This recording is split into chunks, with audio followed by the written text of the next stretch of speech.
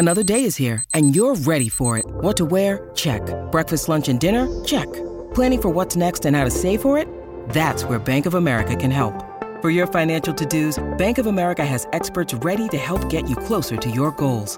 Get started at one of our local financial centers or 24/7 in our mobile banking app. Find a location near you at bankofamerica.com/talktous. What would you like the power to do? Mobile banking requires downloading the app and is only available for select devices. Message and data rates may apply. Bank of America N.A., member FDIC. Look, Bumble knows you're exhausted by dating. All the must not take yourself too seriously and 6'1" since that matters. And what do I even say other than, hey? Well, that's why they're introducing an all-new Bumble with exciting features to make compatibility easier, starting the chat better, and dating safer. They've changed, so you don't have to. Download the new Bumble now. This episode is brought to you by Snapple. Want to know another Snapple fact? The first hot air balloon passengers were a sheep, a duck, and a rooster. Ridiculous. Check out Snapple.com to find ridiculously flavored Snapple near you.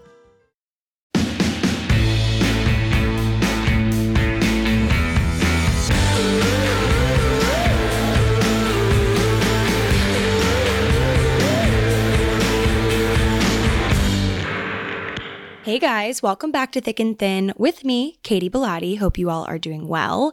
I have to say I'm in a pretty good mood today for two reasons. Number one, it is 64 degrees outside as we speak. I just walked home from an appointment, which is my second reason for feeling great today.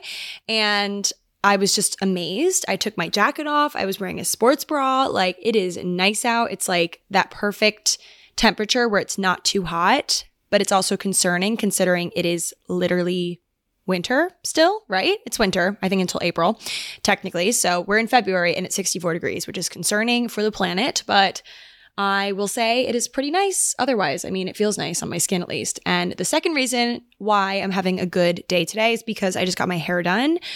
Nothing crazy. It's like I didn't even cut it or anything. It's still my kind of short lob length, but I got my grays dyed, which after I posted that on Instagram, I got a lot of DMs about like, Katie, why do you dye your gray hair? Like, I love gray hair or like whatever. And I'm like, yeah, I mean, I'm right there with you. Sometimes I feel like gray hair, when done right, I might offend people when I say this, but like for me, my gray hair, I don't get enough gray hair where it's like tasteful or it like looks kind of cool. It's very much just like the short little spiky pieces like right in the front of my head and nowhere else. It's like very concentrated towards parts of my hair that it doesn't look good, if that makes sense. I mean, I leave it for as long as I can, but it just helps my confidence, okay, to dye them. So I do, and I love my hair girl, Sahar at Maven June. She actually just started her salon a year ago, I think. Yeah, a year ago. I've been seeing her for like 3 years now. She's the only person I trust with my hair. The only reason why I felt confident enough to go short was because of her.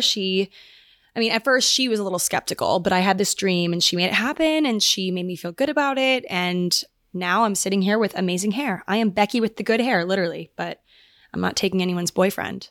But anyway, yeah, my hair looks great. The weather is nice. I'm going to dinner tonight with my friend Emily. We're going to Crosby Bar, which is like the Crosby Hotel restaurant, which I've been wanting to try. So I'm excited about that. Tomorrow night, I'm going on a date. Things are going well. Yesterday was kind of like a blah day, but today is like a good day. So I'm really happy about it. Things are going well. But that being said, I've been watching a lot of TV recently. A lot of new shows have kind of like all dropped at the same time, it feels like. A lot of really juicy dramas and like docuseries and things that I've been really interested in, two of which are Inventing Anna and The Tinder Swindler. I can never say this. Tinder Swindler. So both of these have come out recently. I watched both of them in the span of a week, like binged through them. They were pretty easy to digest, like really interesting stuff, very tragic, but interesting. And because of these two shows, I've really been thinking a lot lately about guilt. So today's episode of the podcast is centered on guilt. And I have a story from history you guys are just not going to believe. It's bonkers in this subject realm. And I'm just going to talk about guilt in our generation and micro guilts and just what to do when we're feeling guilty about things, like how to work through it so it doesn't literally cause us a physical reaction, okay? Like you can get sick from feeling guilty. It's crazy. I did some research, so we'll get into that.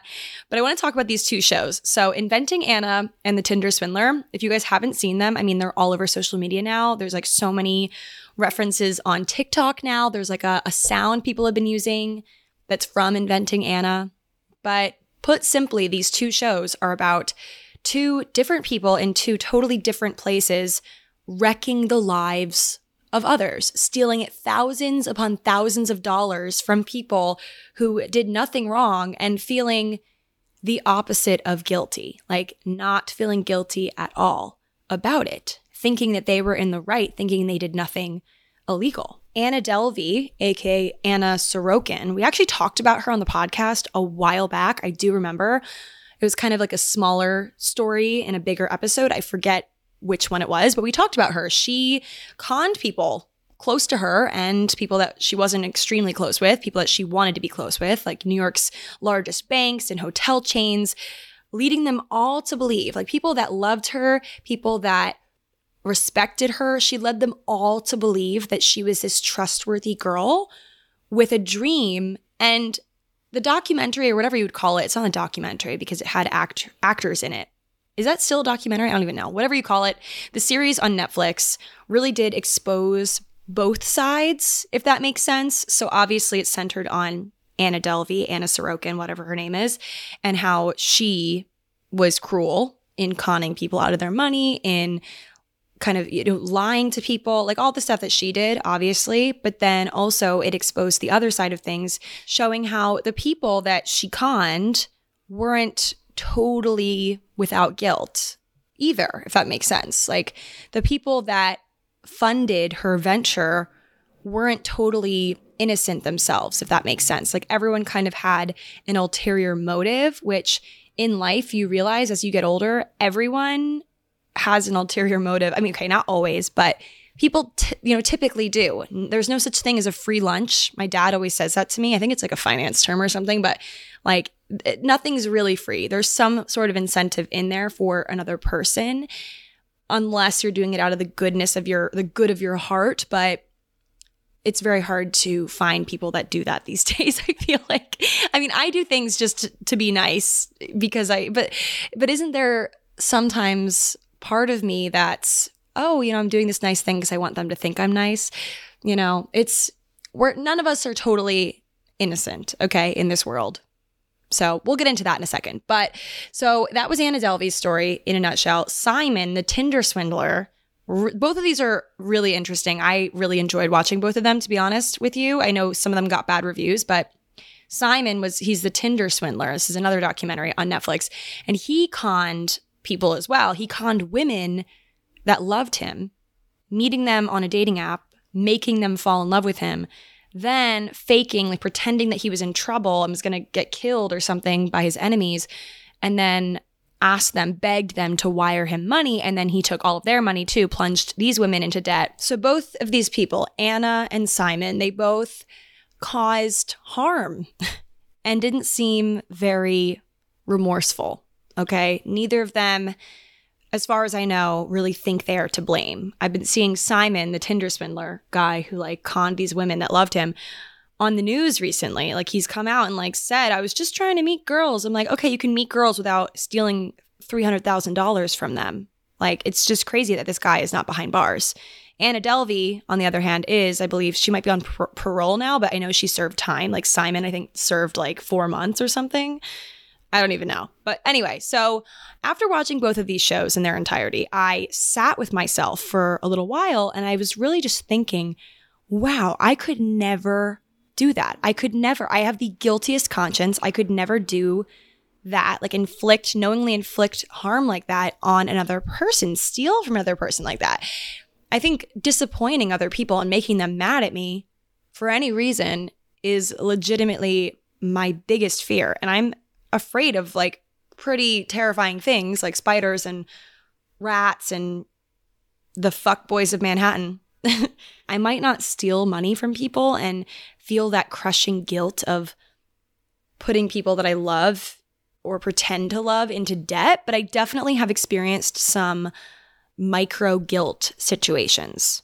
Today's episode is brought to you by Angie. Angie has made it easier than ever to connect with skilled professionals to get all your jobs and projects done well. Let me tell you, there's the version of it where you try to do something at home, and then there's a version of it where you have someone help you, you watch them do it the right way, and you go, thank God I didn't try to do that myself.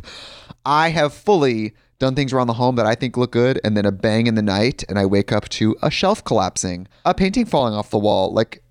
I've seen it all go south. I own a home, and I can tell you, I know how much work it can take. Whether it's everyday maintenance and repairs or making dream projects a reality, it can be hard just to know where to start. But now all you need to do is Angie that and find a skilled local pro who will deliver the quality and expertise you need. Whatever your home project, big or small, indoor or outdoor, you can Angie that and connect with skilled professionals to get the project done well. Right now, one of my wish lists is I want a bike for my condo in Milwaukee, and I would love to rig it up on a pulley in the ceiling because I have one of those like lofted ceilings, but I'm so scared to try that on my own. Angie has 20 years of home experience, and they've combined it with new tools to simplify the whole process. Bring them your project online or with the Angie app. Answer a few questions and Angie can handle the rest from start to finish, or help you compare quotes from multiple pros and connect instantly, which means you can take care of any home project in just a few taps. Because when it comes to getting the most out of your home, you can do this when you Angie that. Download the free Angie mobile app today or visit Angie.com. That's ANGI.com. Small things that I've done or said or felt that give me this sinking, guilty feeling in my gut. Like, you know that feeling, the guilty feeling that you get when you do something, even super small, that doesn't align with your moral compass, that does not align with someone else's moral compass, that you know people are going to talk about, that you know will upset someone. And let's keep it real here. I'm being so honest with you guys about this. I feel guilt in ways that are common, but also totally avoidable, I guess. But it's just one of those things where when you do so many things in a day, and you try to be a good person, there's ways where you're going to fall short. Like, I go get dinner, like I sit at a restaurant, I don't finish my food. And I feel guilty when the food gets taken away and I didn't finish my plate because I know it's going in the trash. I know someone could use that. And if I don't ask for a box, like sometimes I ask for a box and I'm like, I'll give it to a homeless person or someone that needs it on the way home, or give it to someone in my household. I mean, I live alone, but it's like someone will take it, you know? And I sometimes forget the box on the table because that is my biggest toxic trait, is leaving. I always ask for a box and then I leave it on the table. I do it every time. And then by the time I get home, I feel this like sinking guilt feeling of like, oh my God, I wasted food. Wasting food in any way makes me feel so mad at myself and I feel so guilty, and it is avoidable. You know, I could give it to someone. I could buy less. If I know I'm not going to cook, why would I buy food? You know, that sort of thing. Like, things go bad in my fridge.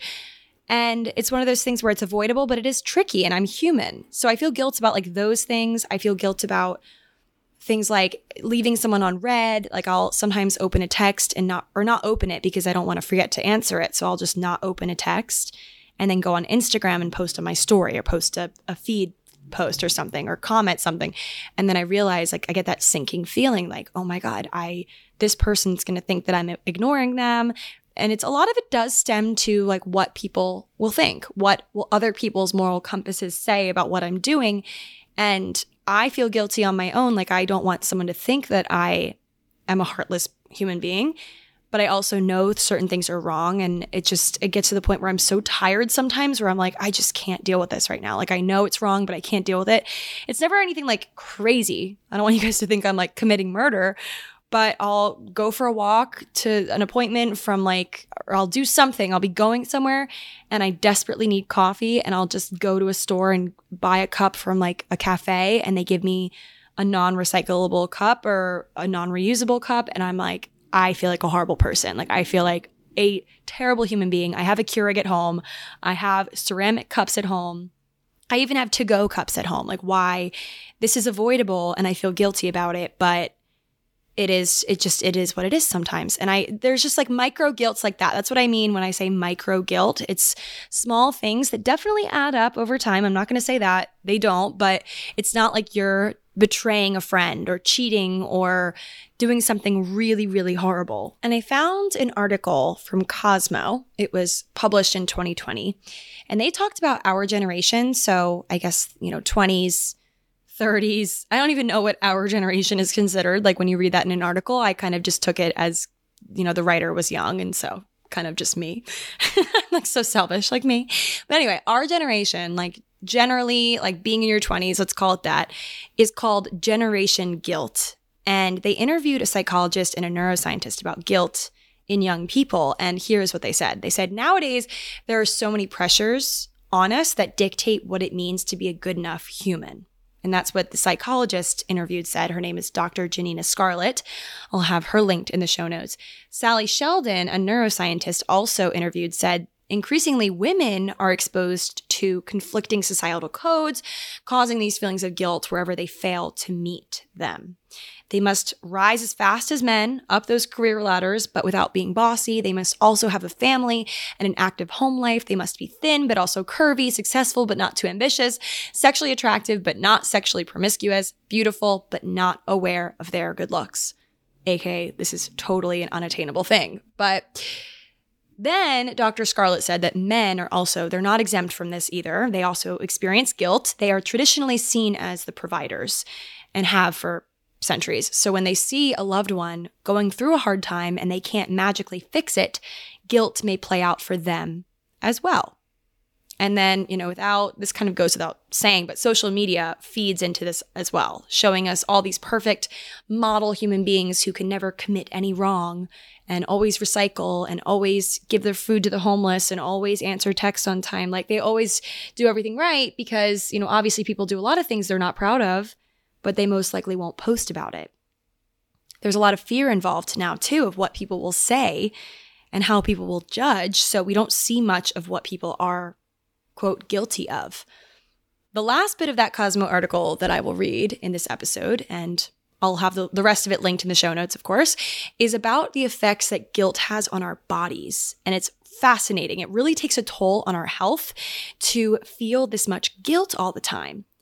Dr. Scarlett, the psychologist, said that guilt can weaken our immune systems and increase cortisol levels, which could lead to high blood pressure, an increased risk of heart disease, diabetes, depression, anxiety.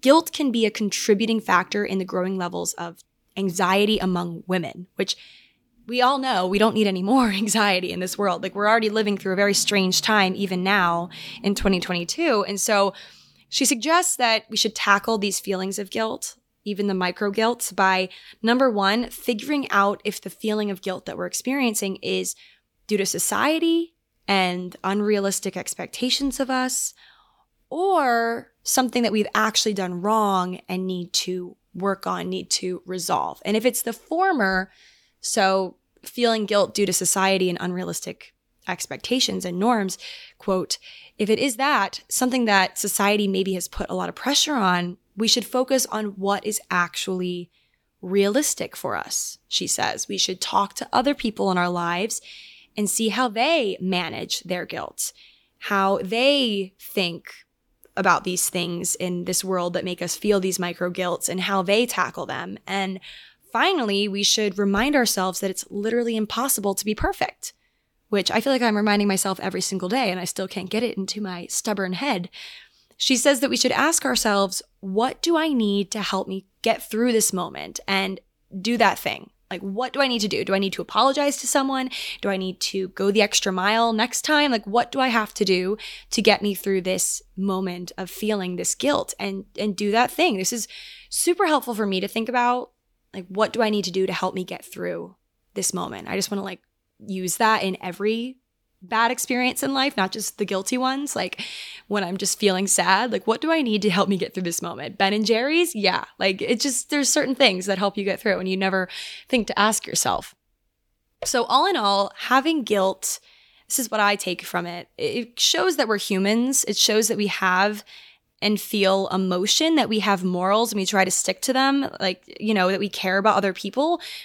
It's actually a good thing, in my opinion, to feel a healthy dose of guilt every once in a while. It means that you're kind of checking yourself, okay? And doing what we can to work through it, like taking that guilt that we feel and realizing there's a reason why I'm feeling this, and it's because I'm trying to be a better person. Like I'm trying to be my most authentic self and not just sweep these things under the rug so it can follow me through life. I'm trying to resolve these things. I need to feel it first and then work through it second.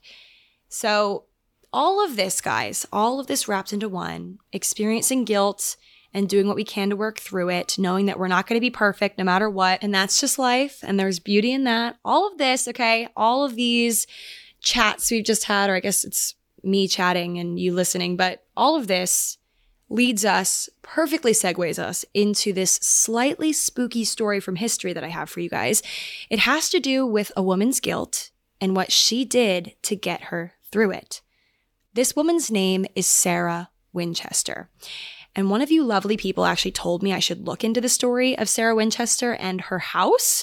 And I'm like, oh, a woman's house. Like, cool. Probably not a story. But I was wrong, and today I will tell you the tale of the Winchester Mystery House, home of the heiress Sarah Winchester and thousands of spirits.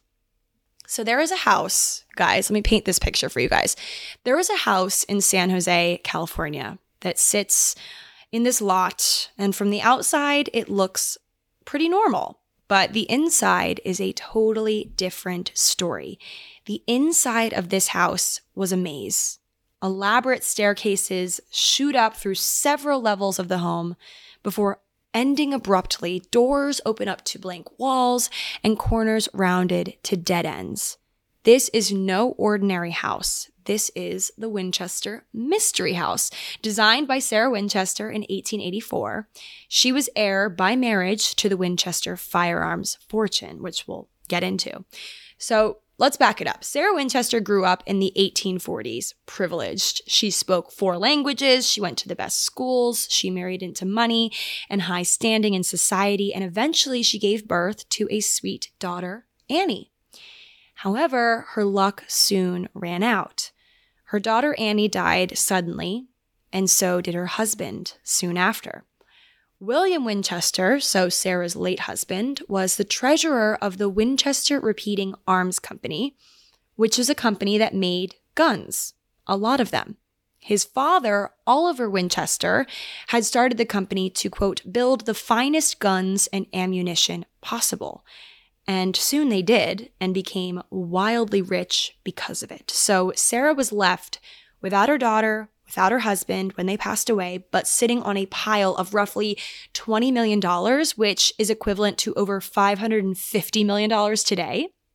Just a crazy amount of money, as well as 50% of the Winchester Arms Company, which was around $1,000 a day or $27,000 a day today. So just a ridiculous amount of money. Like, I would not know what to do with all that money. I really don't even know. But let's think about it. Like, let's put some perspective into this. She had just lost her family, her husband and her daughter, people that she loved, and they were just tragically ripped from her life without warning.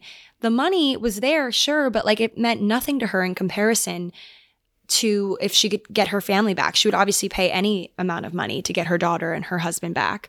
So she was really upset. She didn't know what to do. Her husband had always known what to do with the money. And so she didn't know what to do with the money. She didn't know how to live her life without them. She just did not know what to do. She felt very paralyzed by fear and sadness and all of the above. And so she turned to a medium. So someone who could speak to the dead. If you guys know Long Island medium, I was actually at dinner like 3 weeks ago and was seated near Teresa, the Long Island medium. I felt very cool. Anyway, so Sarah Winchester, back to her story, she turned to a medium to help her potentially reach her husband where he was beyond. Okay, so she paid someone to channel, to speak to her husband and get answers from him about what to do. So understandably, I mean, no one really knows what happened between Sarah and the medium. I think it has to do with like patient confidentiality or something, but here is what the legend says. The medium was apparently able to reach William, her husband, from beyond, who told Sarah to leave her home in New Haven, Connecticut, and head west to California. William told her from the dead, once she got to California, she was to use the money that he left her to build a home for all of the spirits of those people who had fallen victim to Winchester rifles, the guns that his family had created. Or Sarah would be haunted by them for the rest of her life. So she had to go to California, build a house, let all the spirits chill there as like a peace offering, or they would haunt her for the rest of her life. And I guess she thought about these things and was like, all right, let's go to California. So she up and left New Haven and booked it for California. She bought an old farmhouse on a plot of land and began to draft some blueprints. So what was once a decently small house, I saw that it had like 7 rooms, became a 7-story mansion rather quickly. It shot up out of nowhere. Sarah just did not have time to waste because, she was going to be haunted forever by these spirits if she didn't get her move on. She didn't even hire an architect, only carpenters that listened to her instructions. So a lot of the rooms, staircases, windows, etc., like I said earlier, ended up pretty wonky and just making 0 sense. So like I said earlier, she constructed these staircases that would literally go up. I looked at photos online. They would go up several levels and then just stop. So you wouldn't be able to go anywhere. Like you'd go up the stairs to nowhere. Doors would open up to like a 15-foot drop out into an outdoor garden if you went through the wrong one. If you step through another door, you'll land 8 feet down in a kitchen sink. And there was like 6 kitchens in this property. So 1 of 6 kitchen sinks. Anyway, so it just didn't make sense. There was like doors that opened up to just a wall, hallways that turned a corner and would end in a dead end, leading nowhere. This was Sarah's ghost home. The house that would hopefully save her from being haunted for the rest of her life by the people wronged by the guns that made her family rich. So you could say she had a bit of a guilty conscience. All in all, Sarah's oddly built mansion had 7 stories, 161 rooms, 17 chimneys, 13 bathrooms, 6 kitchens, 47 stairways and fireplaces, 10,000 panes of glass, 2 basements, 3 elevators, and a kind of bizarre looking inside that made 0 sense aesthetically. And then she went all out with the decor, of course. She got these stained glass windows created by Tiffany & Co., like the original Tiffany designer, elaborate chandeliers, indoor plumbing and hot water, which was just crazy for the time. And that was her home. People thought she was crazy. She apparently kept doing renovations on the home, like was not finished with the home up until her death. Like she was continuously upgrading this house, probably just like worried sick over these spirits and what her husband had told her from the grave. Like it's just crazy what guilt will do to you. Anyway, so in 1904, an earthquake struck San Jose. And oddly enough, the Winchester Mystery House, though it experienced a bit of damage, understandably, it was an earthquake that shot through the town, the house didn't collapse.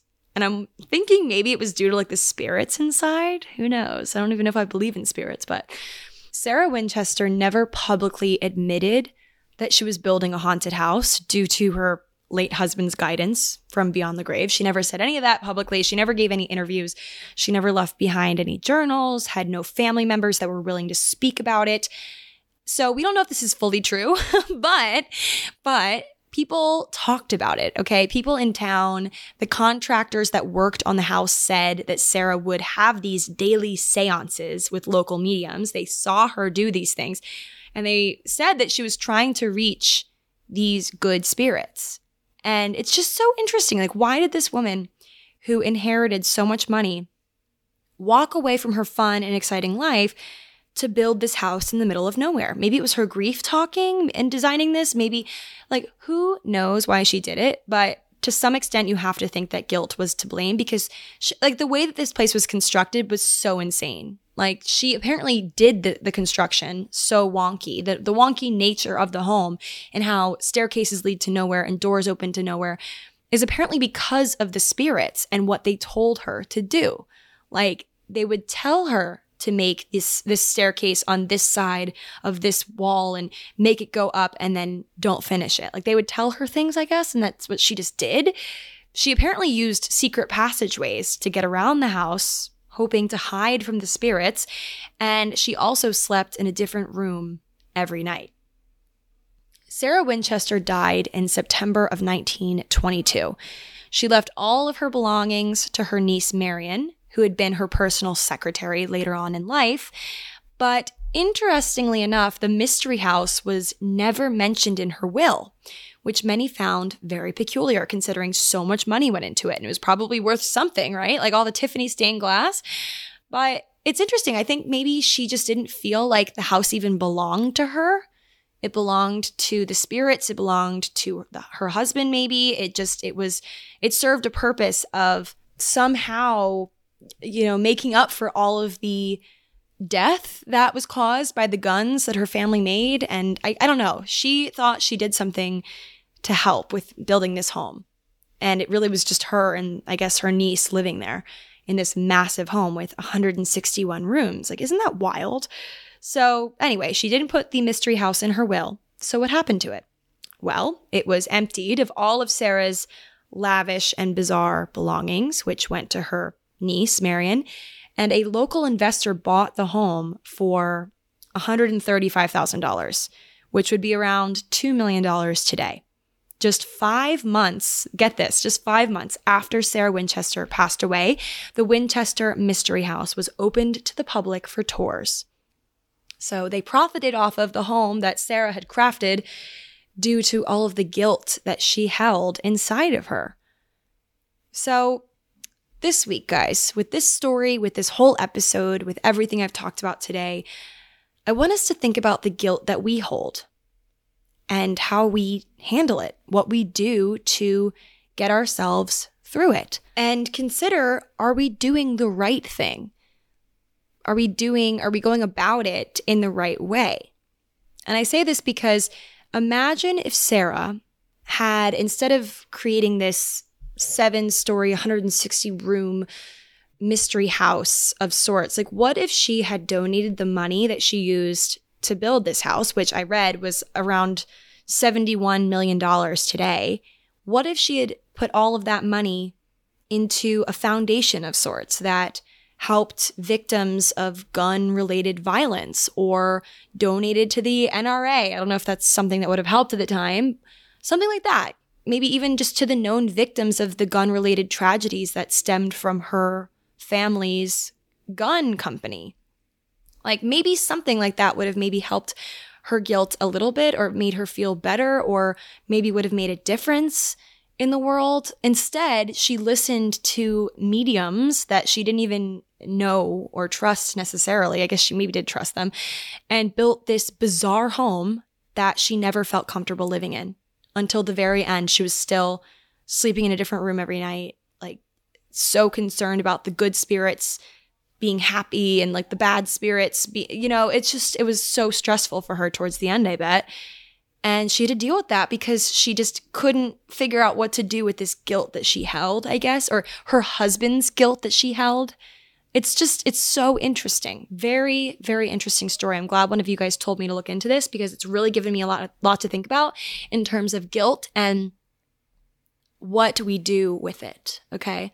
Because there are some things in my life I still feel guilty about from years past that I've really done nothing to handle. And though it does get a little bit less painful over the years, I guess, or like painful's the wrong word, uncomfortable maybe, to know that I did something bad or whatever, like I feel that it just, you feel that feeling of like the weight being lifted when you do the right thing, when you go about dealing with it in the right way, right? And throwing money at a problem is not always the answer, but sometimes it is. You just have to figure out, is it the answer, right? Like with Sarah Winchester being this like trillionaire, basically, like knowing that her family's company had caused harm. Obviously, there's a whole other argument with guns, and there's so much I could say about this, but back in that time, even like the fact that she recognized that guns caused problems, like, and maybe her family was to blame or something, it's just interesting how she went about it. Like, let's build a house for the spirits.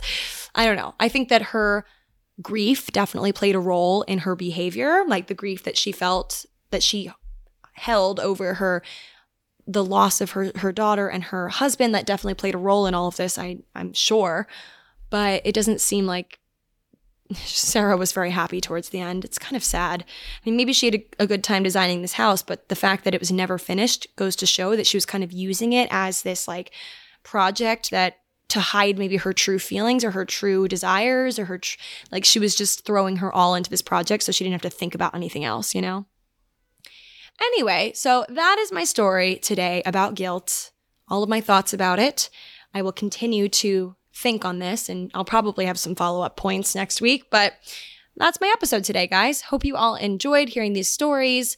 And I'll talk to you guys all next Thursday. Bye.